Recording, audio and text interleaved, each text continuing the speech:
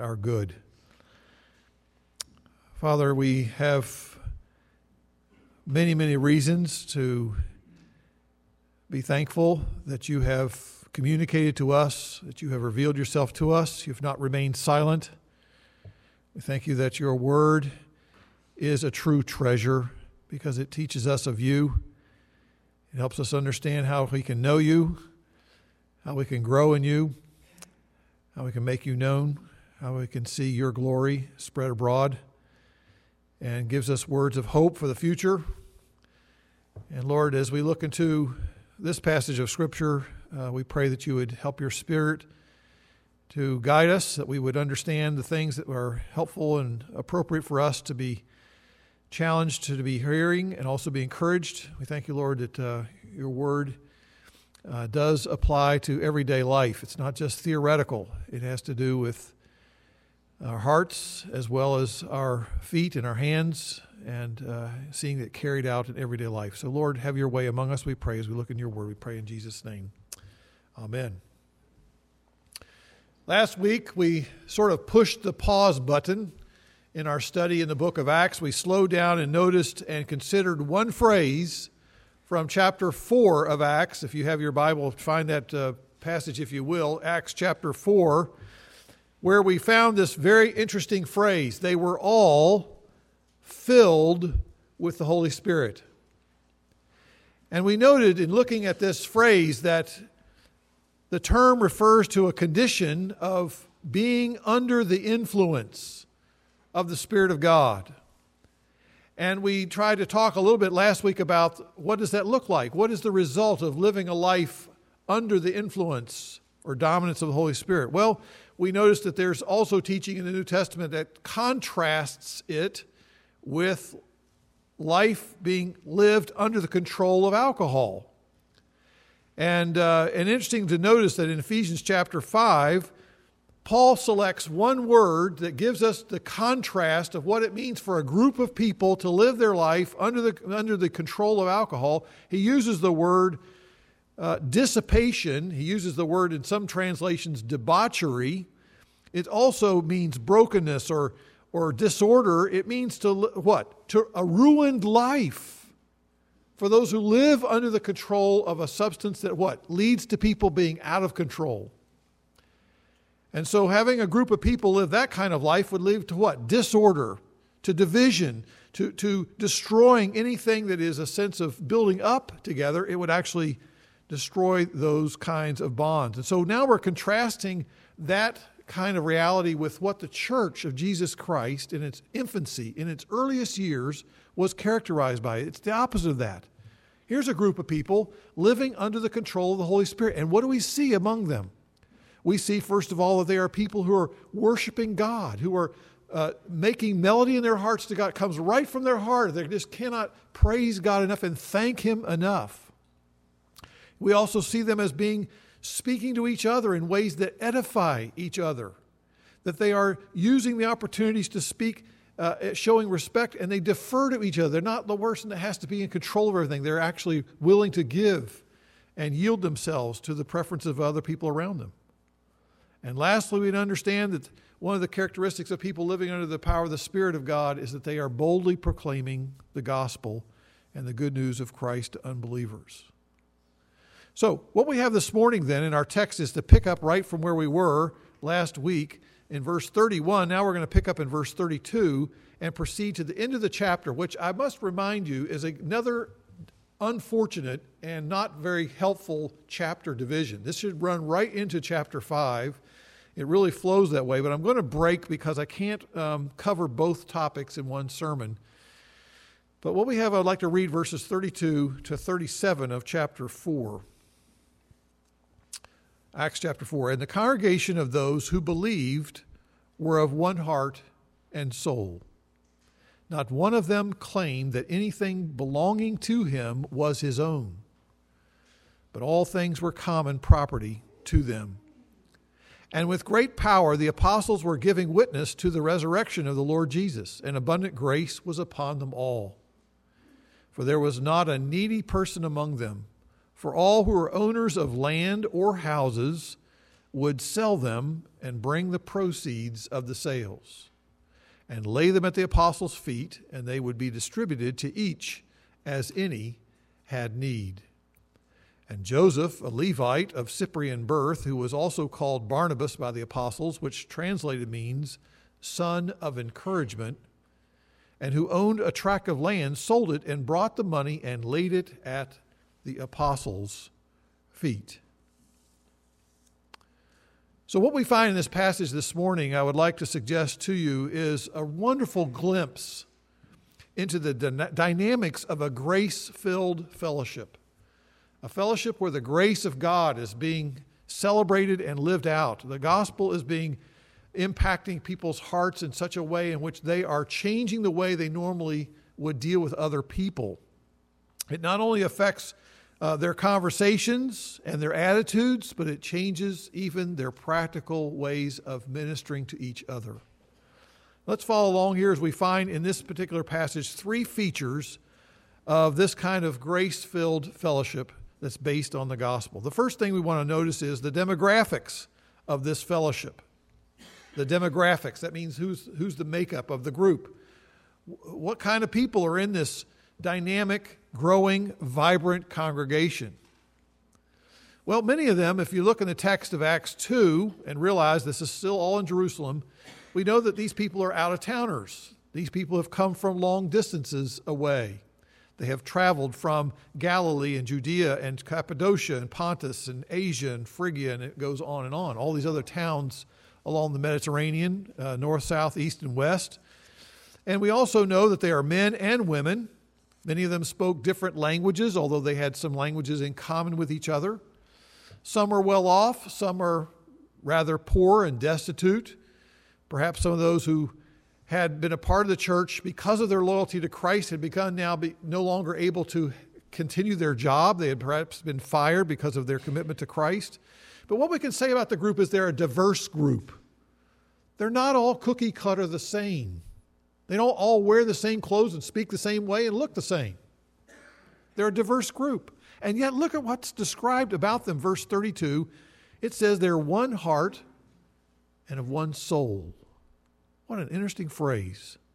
They are a people who are enjoying a strong tie of fellowship, of belonging to one another.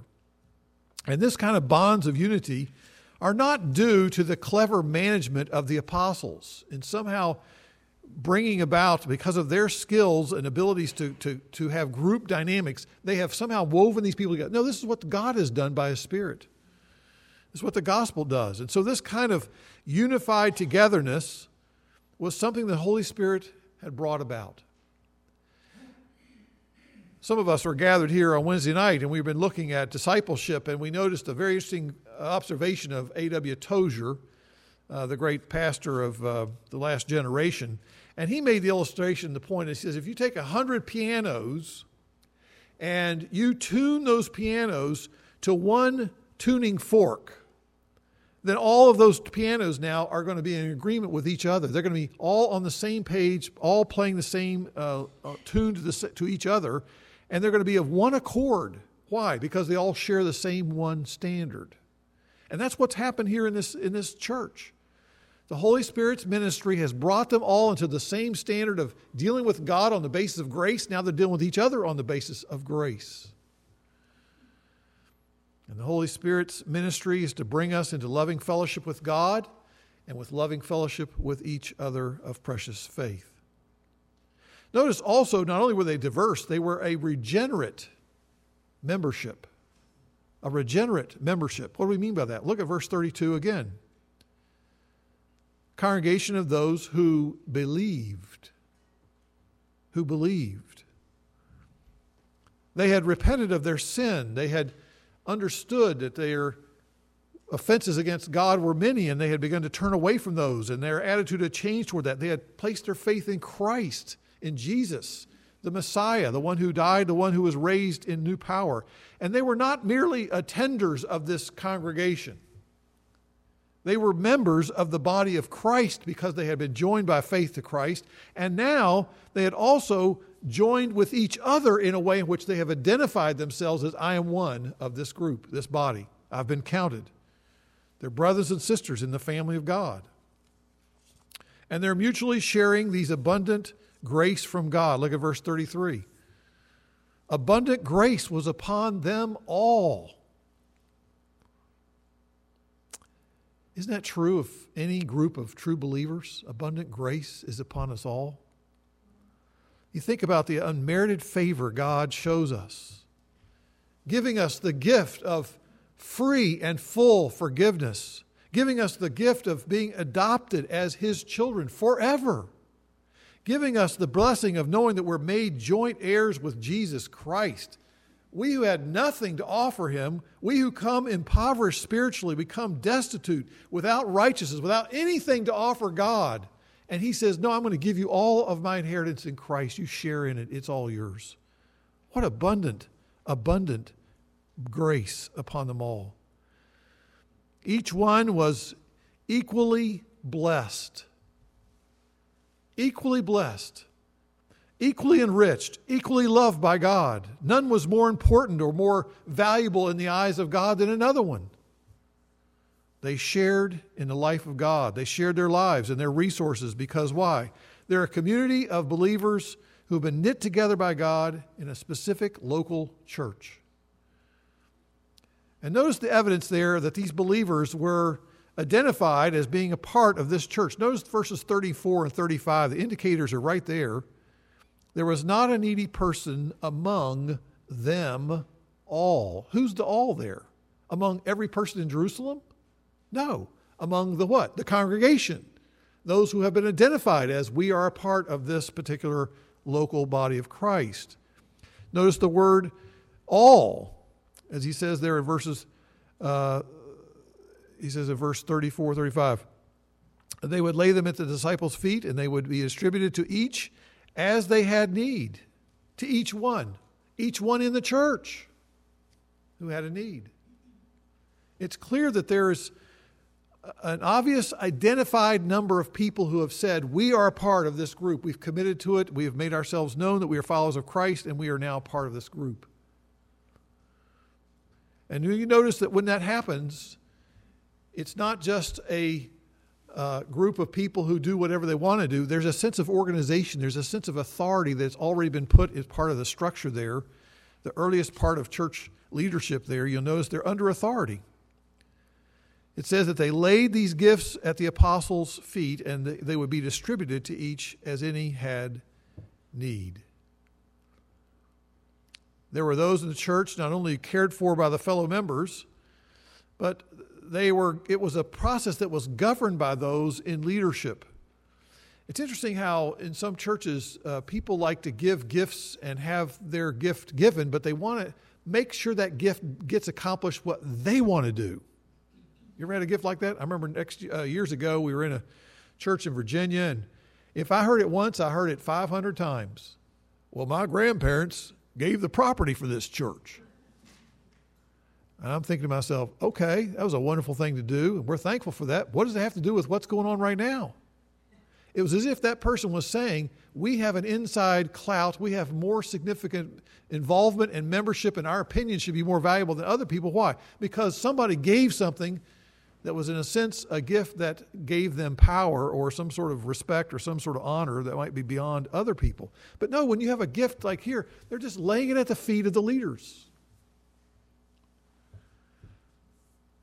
If you're part of a local church, it is a family of believers, but we are under authority. And you'll notice in Hebrews chapter 13, 17, it says what? Obey your leaders. Well, you can't have leaders unless you're a part of that group. Unless you're a member, you have no leaders. They're not yours. And so there's a sense in which this group of people who are saved by God's grace, they are celebrating that grace, and they are now celebrating the fact that they have been made one. They are definitely a close-knit family. Under authority, diverse, yes. Blessed, absolutely. And they are people who are regenerated. These are the characteristics of a Spirit-led congregation. Diverse, unified, regenerate, mutually blessed, and organized. Are you part of a church? Are you a member? Have you joined? Can you say that I, by the Spirit of God, have been led also into a similar kind of arrangement that I can join with the people of God and be identified with God's people in a local place. If you're a Christian, that's God's will for you. And we invite you to do so. Secondly, I want to notice there's an interesting, very interesting number of verses here that deal with the demonstration of a fellowship who is filled with grace, how this fellowship expresses and demonstratively the gospel being lived out among them. See, being a member of a local church is more than just merely professing faith in Christ. That's the first step. And that's obviously the first requirement. But it also involves the practical demonstrations of that faith in Christ being lived out in the context of a local church, a community. Notice how these believers lived out their commitment to each other. Verse 32, he says, not one of them claimed that anything belonging to him was his own, but all things were common property to them. Now, some of you may be scratching your head saying, wait a minute, that sounds a little strange. That sounds a little communistic. Is that really an example of what that is involved? Well, clearly that's not the case. Because you'll notice in this situation, there's no indicator at all in the text that anyone is being coerced. There's no one being forced and mandated that you must share your resources with somebody else. There was no rule made up along those lines by the leadership. They were not involved in any kind of an imposed system of redistribution. As a matter of fact, no one in the church ever renounced all of their private property. You say, how do you know that? Well, the key word there, I think, in verse 32 is the word claimed. No one claimed that these things were only their own. That is, it has to do with the way in which they viewed their own possessions. And if you have further evidence, I would just say, again, they continued to own property. If you look at chapter 12, verse 12 of Acts, you'll notice that they talk about the house of so-and-so, whatever. People had their own property, they had their own things, but they were willing to sell whatever they had as needed and then make the donation to the needs of others in the church. So I would like to suggest this pattern of being willing to share is, what he's not saying here is that this is a condemnation of all wealth. That's a strong position that many people are following in today's world, is to say, well, all wealth must be condemned. But that's never taught in the Scriptures. Now, what Scriptures do say is, and by the way, wealth is a relative term, isn't it? I am a wealthy person. Compared to most of the third world, I am the rich person in the world, right? But you say, well, compared to Gates, or Bezos, is however you say his name, the guy in charge of Amazon.com, some of these other people, big corporations, you're nothing. You're very little. No, but based on what? Rich is a relative term, wealthy. But notice the Bible never condemns wealth per se. It warns about the dangers of wealth and one's attitude toward wealth. Yes, there are many warnings about that, how it might impact one spiritually. But what I want to look at in this text is to notice that what's taking place in this church, as one commentator said, is a solidarity of love. A solidarity of love. The sharing of their material goods was the outward expression of their union of their hearts and their minds. And this outworking of the gospel is indeed grace that's now being worked out among them in a very beautiful way. They viewed their resources in a radically new way. Not the normal way that you would tend to think of your possessions. Rather than claiming that all they had belonged to them, they had cultivated now an attitude that says that God owned all of their possessions. They've acknowledged that that is really the proper way of viewing their situation. And that all of their assets are entrusted to them, and therefore they are stewards of the things that God has blessed them with. And therefore they make their material goods that have been entrusted to them, they make available to those who need them. And the example they're using here is Barnabas, also known as Joseph, that's his real name. But they gave him a nickname because why? Because he was a person who was just so characterized by encouraging other people, by affirming them, helping them. It was Barnabas who really was not really that well off, I think. If you do some of your research, he was a Levite. Levites prior to the beginning of the new covenant were people who couldn't own property. I think that he probably may have inherited some property and from his parents perhaps. I don't know where he would have gotten it, but there was property back in Cyprus, but he probably was not a very well-off man. And I think what he probably said was, listen, this property, although I'm blessed to have it, it's probably the most valuable thing in my life. I'm willing to part with it if there's people around me who are in need. I think he sticks his neck out and says, listen, his large heart, his concern about other people was identified as being a friend of the needy. Well, he is clearly contrasted in this text. We can't get into the contrast this morning, but they'll be contrasted next week as we get into chapter 5, and we'll deal with that, hold that just right there. But clearly the Luke is doing this on purpose. He's saying here's an excellent example of generosity and of one who is earnestly and sincerely wanting to share with others in need. And then we'll have another example next week of the opposite of that. But I find it interesting that the gospel creates this new way of thinking. That what we tend to think of as ours, that we say, well, listen, didn't I buy all this stuff? Isn't it mine? Answer is what? No, it's not all yours. That everything you have has been entrusted to you by the one who owns everything, and that is God. That kind of thinking changes radically what you do with the things that are entrusted to you. It leads to the adoption of a mindset that says we are what? We're managers of everything that God has entrusted to us. Now, I've been trying to think of an example of how that works. Let's look at it this way. When I was growing up, I'm blessed to live in a house that was paid for with a mortgage that I'm sure my dad paid on many years. My mother and father made sure that all of the things we needed in our family was purchased and provided to me. So here I am growing up in this home. I have 2 brothers and a sister, and so we're all there together as a family. Now listen, when there's a problem in our home, let's say all of us got hungry. It's time to eat. Now, when we went in the kitchen, we didn't open a cabinet that said Dad's food, Mom's food, Mark's food, his sister's food, his brother's food. It wasn't like everybody was on their own. What did we do? We lived under the management of the one who owned the place, and we said, what? We're able to share these things when there's a common need. And the power went off, and it did many times growing up, I remember.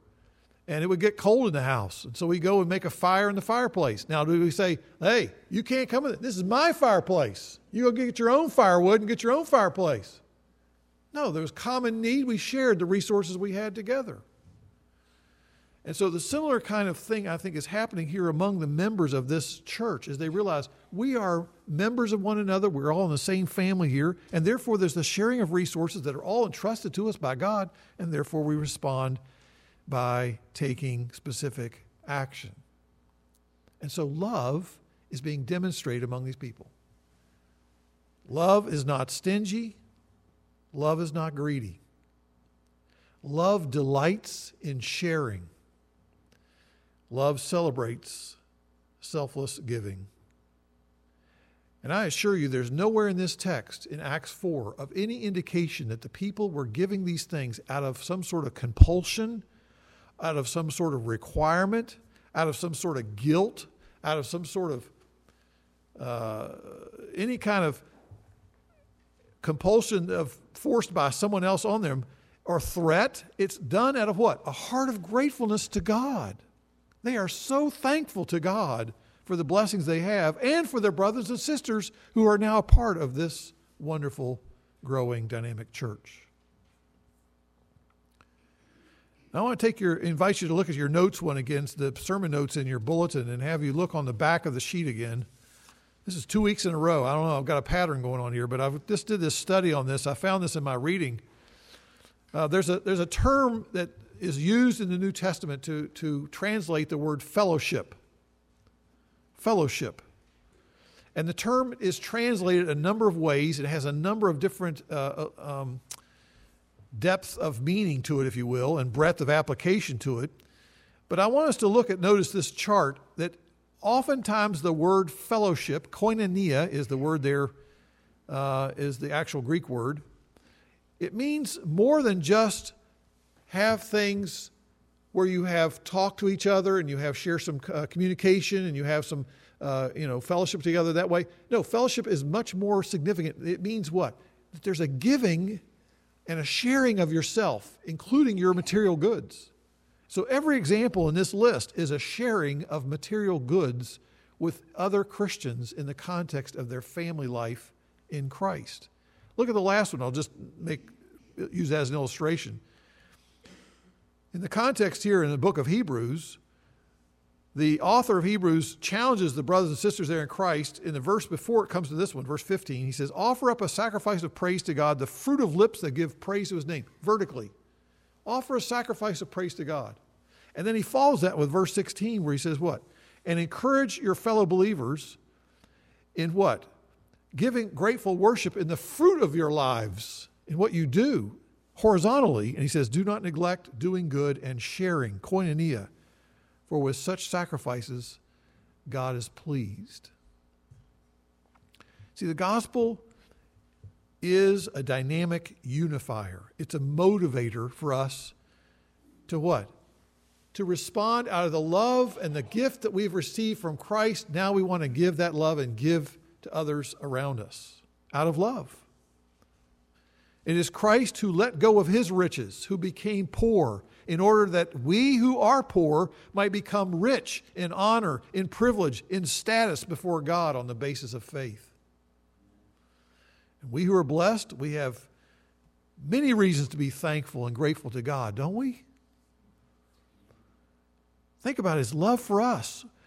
We are, in light of his love, we are to love our brothers and sisters, not only in word, but also in deed, it says.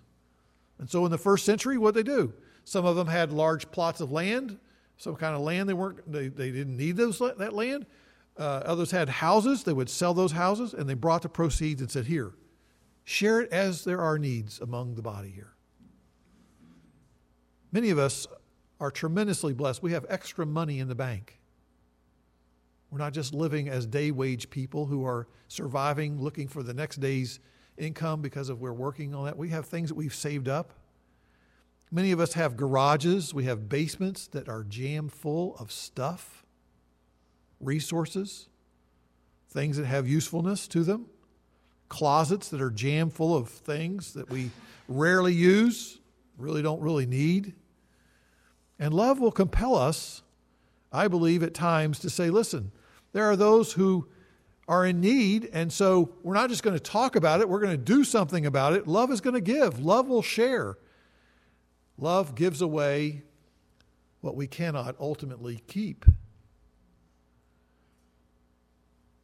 For years and years, this church has been demonstrating a kind of spirit-evidenced, demonstrable love with the membership of this church through tangible ways, quiet ways, unpretentious ways, through our benevolent fund. The benevolent fund is not funded by our budget. That means the general gifts that come through the weekly offerings, that funds the budget. Whatever we agreed as a church that we will commit to paying for and supporting. But the benevolent fund comes from people who specifically give gifts just for that fund beyond what they give in their tithes and offerings weekly in the church. And the fund is specifically over the oversight of the elders. And we as elders distribute it to individuals and families that we learn of who are in need for practical assistance. And I wish you could hear the long ways in which that fund has helped people over the years with car repairs, doctor bills or medicine bills, groceries, electric bills. We've bought people gift cards for gasoline to try to help them make sure they can get to work because we know they have to continue to be employed. Paying oil bills, a host of other practical ways in which people have had financial need. And the Benevolent Fund always provided that assistance indirectly We never just handed people and say, here's a wad of cash, go and spend it as you will. We always were trying to take the bills from them and say, listen, we'll pay this directly for you because we care about you and we love you. And we always would say to those folks, at least I always tried to say it, this is not a loan. You don't have to pay us back. And number two, it's not from me and it's not from the elders. It's from your church family. People who have been blessed by God and who want to be a blessing to the people in their church family. Now, I would like to again say the Benevolent Fund continues on as a way of expressing a loving concern with other members of this church family to those who are suffering shortages from time to time. But I want to also add, and people have been giving to it faithfully over the years, and I think people will continue to do so because I think we are a church filled with grace on some level. I want to encourage those of us among us who sometimes are reticent to admit that we are in need because somehow those needs had to be made known within that church family. And given the size of those crowds, we had 5,000, remember we said beginning of chapter 4, 5,000 men plus women and children. We're looking at 10, 15,000 people. How did those needs become known? Somewhere that had to be acknowledged, somewhere that had to come and be made known to the leadership. And so I would just say, I want to encourage those of you who face a financial shortfall at some point in your life, humble yourself. Make your situation known, your needs known. Your brothers and sisters in Christ have been blessed by God. They want to bless you. And what I want people to know is that you're not alone in your crisis. Sometimes that's the way we tend to conclude. Oh no, I'm on my own. I got to face this on my own. I'm in a real pickle here. No, you're not alone. God's with you. Your church family's with you. I would also like to just say it doesn't have to be merely through the Benevolent Fund. There are other ways in which God may lay on your heart a desire to be involved in practically supporting those around us who might be in need. I know I've heard many times people have had mailbox experiences. Have you ever had one of those? Where you go to your church mailbox here and you pull out an envelope and there's an envelope that somebody's written your name on it and you go inside and there's just money in there. Or there's some means of a gift card for you. And you're like, who's this from? No name. Somebody has given it to you. And who can you thank? You can't thank anybody. All you can thank is God. I love that. Mailbox experiences. I've heard about them, and I myself have received those myself over the years. There are many ways in which it happened. For us, when our children were growing up, we didn't have a lot of money at the time. We were trying to do the best we could with what we had. We were blessed to have what we had. We had our basic needs met for sure. But people in the church would give us gently used clothing for our kids. Oh my goodness, what a blessing. What a blessing. You talk about helping to stretch a budget. Kids grow out of clothes faster than, as soon as you get it for them, like next thing you know, I can't wear that anymore because the wrong season or whatever. There's always something going on, changing. Thank God my wife kept track of their clothes because I was overwhelmed. I'm not good with keeping track of that stuff. But even there were people in our church who would say, we're going to come and watch your children for you and babysit so you could get off and do what you ever had to do. I do it because I enjoy it, I love it, and I'm just here to help you. What a blessing. What a blessing. I would like to see someday our church offer that we have people who can borrow tools from each other and other resources that we don't need to go have our own this and own that. We can share things together and use the resources. Instead of those, we can now invest those in other people's lives and ministries and those kind of things. Give rides to people who don't have cars, whatever it is. There's lots of practical ways to do this. We see it happening. Let's continue to make it happen more and more. One final thought here. I couldn't get through the text without noticing the verse that says there, verse 34, there was not a needy person among them all. This outward display, there's an outward display, point number 3, of this kind of gracious fellowship rooted in the gospel. See, when the Spirit of God leads the people of God to fully surrender, to adopt this kind of stewardship mentality, it moves us to love people as Christ loved us. Watch out. When that happens, watch out. Because the church is making a difference in not only people's lives here, but it's going to be spilling over into other places, into the community. Other people are bound to notice. And I've heard many a story of people coming back to me over the years when they've received help from the Benevolent Fund, let's say, for example. And so they've come back to us. They've been in crisis. God has helped them through that crisis. They've come saying, thank you for this generous gift that the church has given us. And we have been able to see our families or our friends just marvel at the kind of generosity that this church family has shown to us. It's a chance to brag on Christ.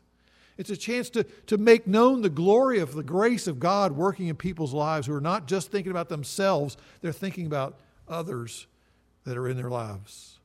And so the church will put on display the God-glorifying gospel living, not a needy person among them all. What a wonderful testimony that church had, isn't it? When any church's membership truly cares for each other with that kind of generous, sacrificial, tangible expressions of love, they are going to see what? They're going to see what? The power of the gospel continue to make a difference beyond even where they are. Look at chapter 5, verse 14. Just keep going forward in the text here. And notice that because of the kind of love and generosity and the kind of dynamic in the church there, 5:14, and all the more believers in the Lord, multitudes of men and women were constantly added to their number. I think it's partly because of this testimony of the kind of genuine love that these people saw, the unselfish love in action. It's a powerful dynamic. And I would also say, I wonder if it contributed to, going back to chapter 4, verse 33, I wonder if that's part of the great power that was involved in reaffirming the message of the resurrection of Christ and proclaiming Christ being raised from the dead, is that when they spoke about it, they're now seeing the evidence that Jesus is working powerfully in people's lives, taking them from just becoming consumed with themselves to saying, no, we're concerned about the making sure that everyone among us is well cared for and that we share this kind of family dynamic among the people of God. That kind of sharing, that kind of community and fellowship and koinonia, if you will, is what gives credibility to the gospel. And that's why I'm going to close with this quote from Derek Thomas, in which he sets us up for next week, because there's going to be a significant however that we look at next week. But notice what he says here in your notes. He says, nothing destroys evangelism more than the duplicity and hypocrisy of the messenger. The world's only knowledge of Jesus Christ is what it sees in the lives of Christians. And so therefore we say, Lord, give us greater grace in our hearts and lives. What? That we might see the favor of God upon us, turning that into what? Great power in seeing that your gospel go forward in making difference in people's lives here and then outside among people who don't know you. And there's great group unity, joining together our hearts and our lives together, our minds together. And that from that comes great caring, the sharing of not just our sentiments, but the sharing of our resources in a way that honors Christ and blesses those among us. Let's pray.